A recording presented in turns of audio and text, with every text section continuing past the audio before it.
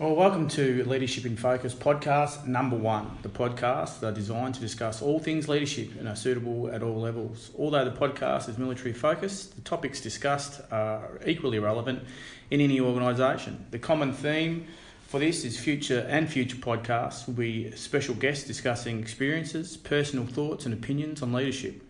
I'm Jason Moriarty and I'm the host. And today we have our special guest, Stu Camac. And the topic for today is authentic leadership. Welcome, Stu. Thanks very much for having me. No, pleasure. Now, I know you're passionate about authentic leadership, and today I really want to link it back to junior leadership as we move through. But I'm interested in a couple of key points. The first one being effective, authentic leaders. They possess certain qualities. So, what qualities are they? So authentic leadership is a theory which pretty much boils down to a few key pillars, and they are self-awareness, self-assessment, communication, and the whole integrity and moral courage piece. Self-awareness is focused on the authentic leader having a really good understanding of their own personality, and inside that, a good understanding of their strengths, but more importantly, their weaknesses, and also their own morals. So essentially their sense of right and wrong. The self-assessment component is that process of critical thinking and reflection where we look inwards and critique ourselves. It's a big part of the theory, and it's so important that junior leaders do this as they start out. Communication is linked to all of it, as it's about having the skills to communicate with people around us and listen to guidance and advice from pretty much everyone. It's not just about talking though, and it's also not just about verbal communication. We need to be good at verbal and non-verbal communication and written communication as well. The thing that underpins nearly all of it, though, is integrity and moral courage. And it's a big part of the authentic leadership theory, as it directly links to being an honest leader. It's about being someone that can accept their flaws or mistakes and also have the moral courage to act as they should. I coined a phrase recently which probably isn't anything new, but is pretty simple when it comes to being an authentic leader, and that's saying what I should and doing what I ought. I think you could apply that to any positive leadership theory. Yeah, that's outstanding, and I think something I found certainly in my career that if you're not being your authentic self and the authentic leader, it's unsustainable. It takes far more energy to be someone that is second nature to you, being yourself, than trying to be someone else or someone that you're not. And I'm sure we've got some examples as we move through. So what we'll do now, I think, Stu, is we'll break that down. So we'll talk about self-assessment and why that's critical as a junior leader. Look, absolutely. Self-assessment is critical as a junior leader. I can remember when I was a corporal and was about to transition to the rank of sergeant, I was taking part in an exercise in Townsville with the Combat Training Centre on a warfighter exercise, and anybody who's done those exercises knows that they're pretty intense. It was at the end of the first mission profile in the after action review, and I can remember sitting there thinking to myself, there is just so much that I don't know that I should.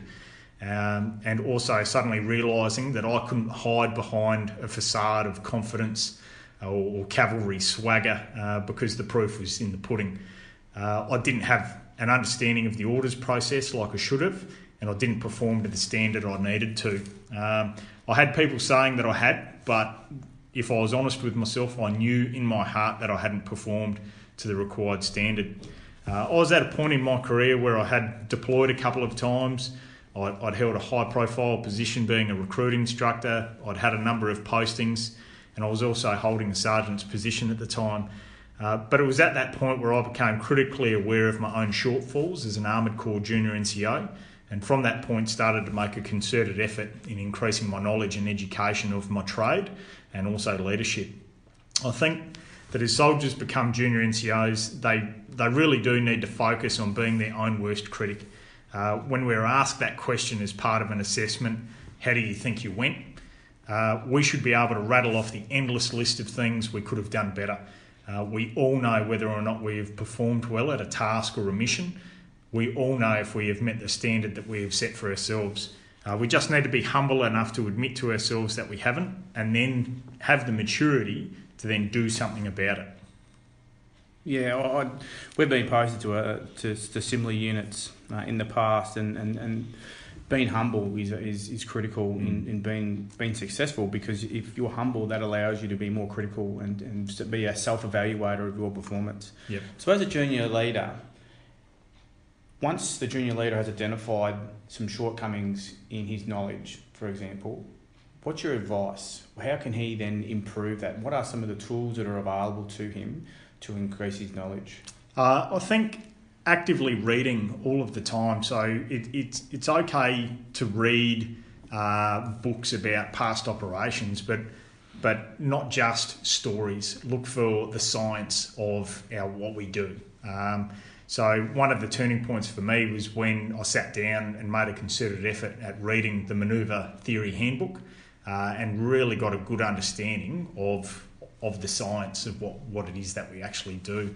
But a big part is actively seeking good role models. It is such a crucial element for your development as a junior leader, is to cherry pick those role models. And that doesn't mean that you need to base yourself off one individual.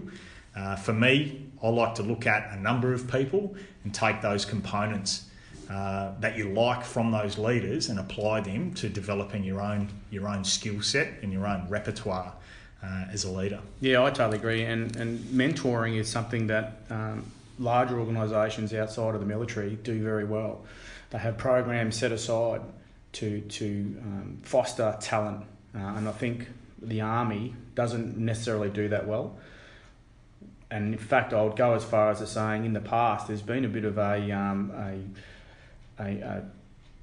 sycophantic approach in the way that people look at people who are being mentored by people. I too have a number of mentors that I look up to, and I tell you what, they're not all senior to me.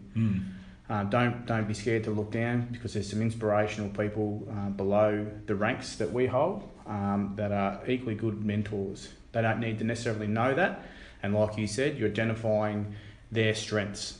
But I will also add that you'll learn probably more from negative mentors or those leaders that have less than ideal leadership traits than you will from a good one, from my experience. Yes. Yeah, definitely. Excellent points. I will add too that, being humble and being a self-assessor and being critical of your own performance is that you need to accept failure, and you need to accept those deficiencies and get over them and move forward, and don't dwell on the past. Learn what you need to do. Those things that are tangibly fixable immediately, fix them. Those that will take some time to fix, some subject knowledge that you haven't got at your disposal at that time, find it later on and fix it as soon as possible. But also remember that just like us, we need to have that same approach to our subordinates. So as a junior leader, be swift to praise, however slow to punish. Allow people to make mistakes, because that's where we learn. We learn more from mistakes than we do from success. Yeah, definitely. So now a great point on self-assessment. So some other qualities you mentioned for an authentic leader is communication. Can you elaborate? Yeah, definitely. Look, authentic leaders need to be able to communicate well as part of that process of self-assessment. They need to be able to communicate up and down the chain of command within their workplace. They also need to be able to communicate to their left and right within their own peer group. That part is really important as well, is being humble enough to ask your own peers for guidance and advice when at the end of the day, in a lot of ways, we're actually competing against our own peer group for postings, promotions, making that next rung, step up the rung in the ladder. But it is absolutely crucial at being humble enough to ask your own peers for advice sometimes. But it's actually all about listening rather than talking, in my mind. If we can't listen to people as leaders, we aren't going to be able to learn from our mistakes as leaders. A big part of why leaders struggle, I believe, is pride. When somebody starts to give you constructive criticism, the first thing that we all do is feel defensive. And it's only human, and at the end of the day, it's just pride. It's only natural.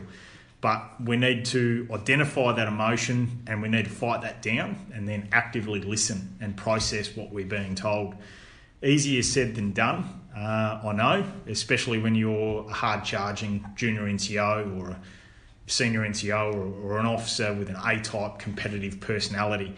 But we need to listen more than we talk. And I even keep telling my daughters that they need to remember they have 2 ears and 1 mouth for a reason, and as leaders, we're no different.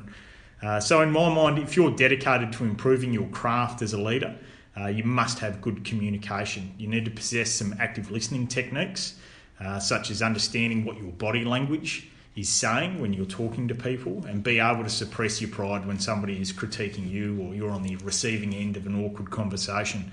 I've certainly found that improving my listening abilities has helped me gain clarity on what my weaknesses are and how I can improve them. Sometimes it's as easy as pulling out a notebook and pen and writing things down for reflection at a later stage when the potential sting has gone out of the conversation. It's also helped me help junior soldiers is with good listening ability. They can confide in you more and trust you more and share what is actually happening with their personal lives if that is affecting them in the workplace. But it's not just listening that authentic leaders need to be good at. It's also how we communicate in the spoken and the written word. That's obviously something that you've written about recently, and it's resonated with a lot of people for a very good reason. So I guess that principle of communication feeds into the other ones, such as self-awareness and knowledge, as well as self-assessment. Yeah, fantastic points. And I will say from the outset, active listening is one of my weaknesses that I'm trying to develop. It's a difficult thing to develop, but it's all about understanding, and it's about being self-aware and critical of yourself as a leader. And I'm sure I'll get there, like other shortfalls that I've identified in my career thus far.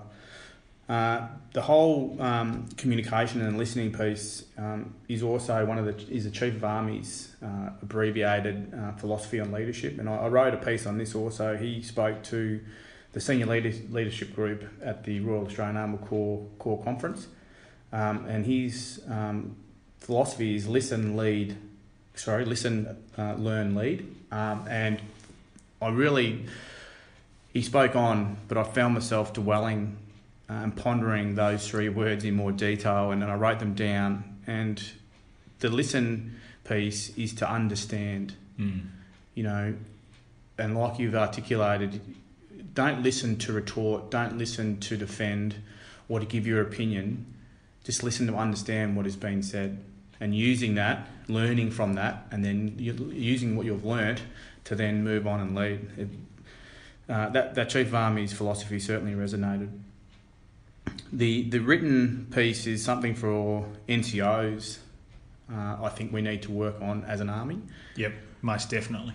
Verbally, we can stand there and talk in front of 20, 120, 220 people. We're confident we can do that, and we can pretty much do it off the cuff. But when it comes to writing, it's something that most junior NCOs, senior NCOs and warrant officers fear, and we need to get rid of that fear. Now, I know there's probably some of my commanders in the past are probably going to be yelling down at the podcast when I say that we need to get junior NCOs, senior NCOs and warrant officers doing professional development writing. Yeah. So not thousands of words, just 1,000 word on a topic, and we refine their writing skills. I know that when I was at those ranks, I used to turn my nose up, and I was the first one to go, I'm too busy for this. But hindsight's a wonderful thing, and it gives you freedom and to then write with influence. We can talk and influence people. We need to be able to write and influence those same people, and that's far more difficult. Yeah, I completely agree. I had a good education as a kid growing up, but when I joined the Army, it certainly wasn't to write documents, but as you achieve rank and responsibility, you suddenly find yourself generating work that involves writing, and it's not always going to be your immediate superior that has to interpret what it is that you're trying to say in a document. Everything is done by email, and the old saying of once you click send, you don't own that email anymore. Somebody else might go and read that thread and see your name and what you've written and how you've written it, and instantly develop a bias against you, and develop an idea of what you might be like as a person. So, I make a concerted effort in all of my email traffic, and you would have seen that, of having a good introduction, or good morning, sir, or good morning, ma'am, or good afternoon, Stephen, or whatever, and then thinking about the body of what it is that you're trying to say, and then wrapping it up with a good conclusion and a good signature block. And hitting F7 to spell check your work, it doesn't take a lot of time. No, it doesn't. And another good way of doing that, if you're not completely satisfied or comfortable with that spell check, is to cut and paste in your Word document and perfecting that piece of writing, and then cutting it back in is another. And that same method can be used for PARs, and that's probably another podcast. What I will say, at the risk of sort of going off on a tangent, in the world according to Jason Moriarty, the real centre of leadership, out of all these topics that we'll talk about in the future, the real nut is our ability to influence. So it's influenced by action, by words, both written and spoken. Now, if we really want to be a well-rounded leader, we need to nail down, as NCOs, as senior NCOs and warrant officers, we need to nail down the written piece. So it's a fantastic point, Stu. One of the other pillars that you discussed was, when you talk about authentic leaders, you cannot go past character. So for a young leader, how can a leader harness that? I think character and integrity are closely linked in this theory in my eyes. For me, the best way to look at it is essentially through the prism of your own moral compass. And that links back into self-awareness, due to the fact that with a better understanding of your own morals and ethics, you'll demonstrate your true character traits as a leader. Our basic sense of right and wrong is pretty much developed during our upbringing and influenced by our role models growing up. But as we start to achieve promotion and gain experience and maturity, we're eventually going to be faced as a leader where a decision is going to have to be made in accordance with your moral compass. It's at that point in time that as a junior NCO, you're going to know after the event, you're going to know in your heart whether or not you made the right decision. It might be stopping someone from behaving inappropriately in a pub somewhere, or perhaps stopping somebody who is actually your superior from behaving in an unethical manner. If you look at the media or in essentially the Army newspaper, and you read the disciplinary results, there are numerous examples of fraudulent behaviour that are being tried out there in the Army, and you just can't tell me that people around those people that are found guilty of those service offences don't know that something is happening. But the problem is that they're not saying anything or doing anything about it. So for me, personally, it's about not turning a blind eye. I remember having a female recruit when I was a recruit instructor complain to me about two other instructors at Kapuka because their behaviour was inappropriate. She didn't want anyone to get into trouble, and she didn't want to make a big deal about it, but she also felt that she needed to tell me about it, and that said a lot to me. It could have easily been swept under the carpet, but and I could have gone out of my way to protect these two individuals, but I knew the right thing to do was to report it up my chain of command and make sure that the right thing and the right action was followed up after I'd done that. She didn't want me to, but as I explained to her, she also didn't want to experience that situation again, or have one of the other female recruits that she was with experience what she experienced as well. So the matter ended up getting dealt with appropriately, and funnily enough, the issue wasn't repeated. For me, I think we need to be asking ourselves as leaders what we want to be remembered for, and what sort of role model we want to be. Our organisation within the Army, and the Army as a whole is a very small place, and your name will be remembered for either the right things or the wrong things. And I would say to junior leaders coming up through the ranks, whether or not you want to be remembered for the right things or the wrong things, that decision is entirely yours. Yeah, good points. And I guess the thing I'll add to that is, you spoke about then very well about, subordinates coming to you. But those same qualities need to be shown when giving advice to, whether it be your lieutenant, your OC, about things of, procedure or discipline. I can tell you on a number of times I had to sit there long and hard and think about what is the right and the wrong thing to do. And there are a number of factors that come into that, but ultimately making that decision based on what is right. We all have our moral compass. We all know, not just from the way that we're brought up, but our integration into the army. We know what is accepted and what is not. We know what culture is trying to be fostered and what is trying to be pushed away. So embracing that culture and understanding what is the right thing to do. And that's not, sometimes those decisions aren't easy. Sometimes they're going to, they're hard decisions, and we can't steer away from making hard decisions. Something that we spoke about yesterday over a coffee, Stu, was on probably a lower level of having good character is fault correcting the small things. Like for instance, stress and bearing. A number of times recently, when I visit the larger bases, I see a number of people incorrectly dressed, whether that's going to the gym after hours or during the day unshaven, clearly on holidays, to haircuts, to wearing singlets to the gym. Minor infractions in the scheme of things. However, they shouldn't get to that point. And we discussed correction fatigue.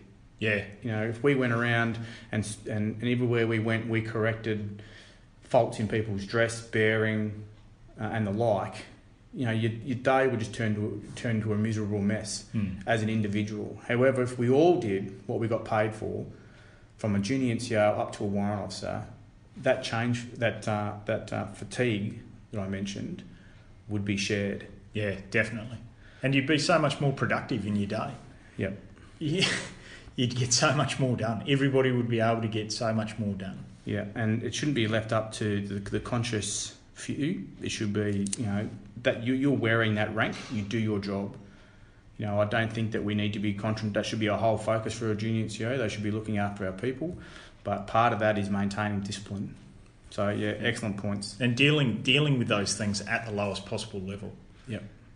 Like so many other issues that we deal with within Army, whether it be conflict in the workplace or a breakdown of interpersonal relationships, or the first step of a redress of grievance is to deal with it at the lowest possible level. So let's deal with these issues at the corporal level so we can get back to doing what? We're planning good training, resourcing good training, building capability. I've got a scenario, and it happened MTF 4, and you were on that operation as well, Stu. I was a CSM and we're in TK. Obviously, the big push in TK was making sure that people were dressed correctly. Not wearing runners, wearing boots, always shaven. Appropriate haircuts and the like, as it should have been throughout the whole AO. I'm one to be creative when it comes to people doing small discipline infractions. And I said to my guys, now I was my guy, when I say my guys, I had infantry, I had armour, engineers, the full spectrum. And I said, I'm not going to charge you on your first infraction. However, what you're going to do, you're going to write a 1,000 word handwritten assignment on whatever that infraction was. I had, probably the very next day, one of the guys was incorrectly dressed. His section commander found it, gave him that assignment. And, like I said at the very start, junior NCOs, soldiers hate writing. So that was worth far more than taking some of his money from him or giving him some punishment that he really didn't care too much about. And that was the only dress infraction I had for the whole 6 months, because that then, obviously disseminated through the ranks how I was going through with my threat. And funny enough, no further issues. So it's about identifying it, and as you alluded to, is finding appropriate punishments, corrective training to fix those faults. It doesn't always have to go and be escalated straight to DFA action. There's other methods. Oh, definitely. And, you know, it's almost a shame that you only had one soldier that did that, because you only had one soldier that could improve his written communication. maybe I should have been given some assignments earlier. Okay, cool. And we'll go on now with the last question I have for you. You mentioned integrity and moral courage. What advice do you have on integrity and moral courage for not just junior leaders but all leaders? I think, to quote Nike, just do it. Own your mistakes and take responsibility for your actions, and especially that of your team. So take ownership of the good and the bad results that your team generate. Be honest in everything that you do, because it goes a long way in regards to developing your character, your reputation and your humility as a leader. People know when you're trying to deflect responsibility or blame, especially soldiers. They have a nose for it, and we should always remember where we started, and that was as a soldier, and we can recall numerous times when people tried to pull the wool over our eyes or deflect blame or responsibility away from themselves. Also, I think a big part of demonstrating integrity is demonstrating moral courage. It is something that we talk about in training establishments to absolute nauseam. But I'll be honest with you, I think junior NCOs and senior NCOs and officers struggle with it on a day-to-day basis in our day-to-day business. If I'm wrong, then why is it that I'm constantly fault-correcting dress and grooming standards of soldiers around this brigade, both on and off the base? To be blunt, the reason is a great majority of our junior leaders and senior leaders don't have the moral courage to enforce simple things like haircuts. You mentioned before shaving when coming onto the base to use the facilities, or how uniforms are worn. If you don't have the moral courage to enforce simple policy, how can you be trusted as a junior leader to enforce something that is important, or they're all important but more important, such as enforcing force protection measures in a high threat environment, such as operations in Afghanistan or Iraq. I don't want to sound like an old cliched warrant officer banging away about the dress manual, but my advice to junior NCOs and senior NCOs is to get out there and start enforcing the simple standards like dress and bearing. So getting soldiers to pick up rubbish around the brigade area or the unit area, just getting the little things squared away, because that will set the foundation for your ability to enforce other things later on in your career. And a big part of that is don't be afraid to fault correct officers as well, or your superiors if they're doing the wrong thing. I'm certainly not, and I like to explain to them that as officers, we expect them to set the standard, and they expect us to enforce the standard. If both of us do our jobs, then we'll all get along. In doing so, you can work on your communication skills with dealing with people up and down the chain of command. 99% of the time, officers will develop a great deal of respect for you if you pull them up for their dress and bearing, but that's got to be done in the correct setting with the correct tact and tone. You're not going to do it publicly. You're certainly not going to do it in front of their superiors to try and make them look foolish.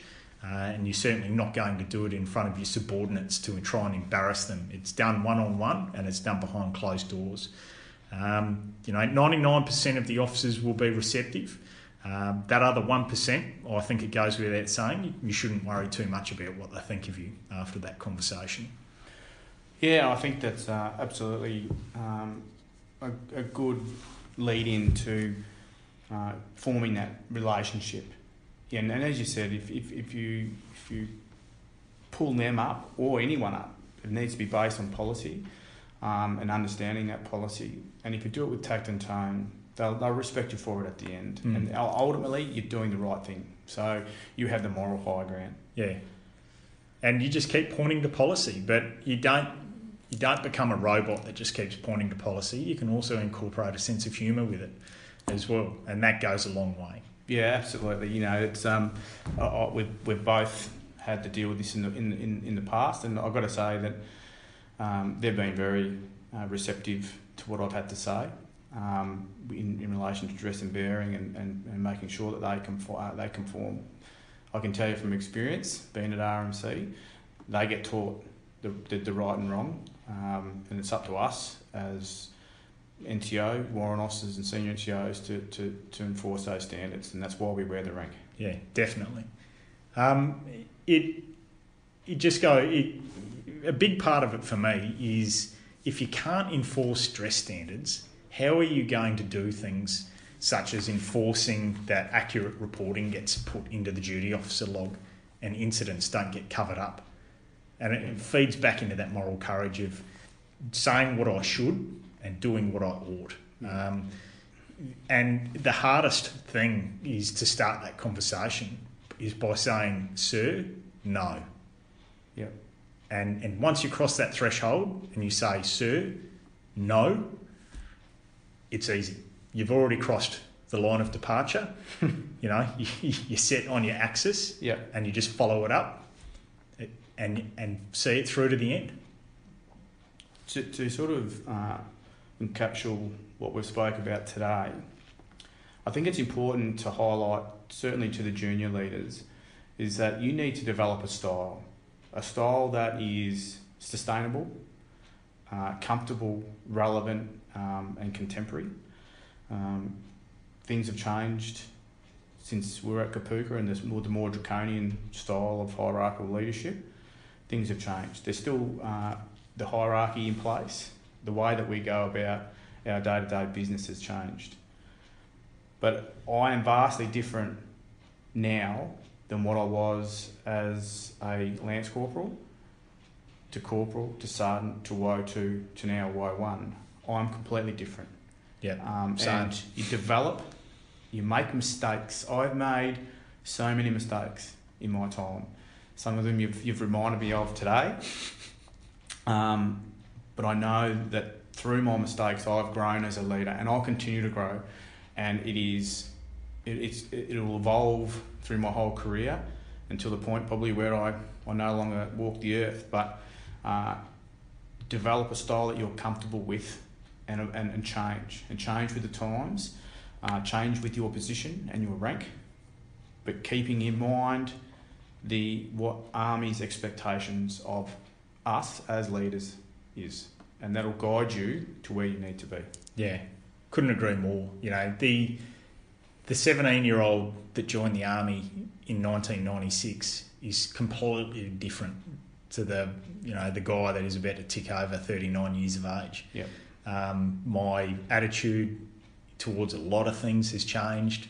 My position on a lot of arguments has changed, and I just put it down to experience and maturity. Yeah. And as you get older, you get better, you get smarter, you get wiser.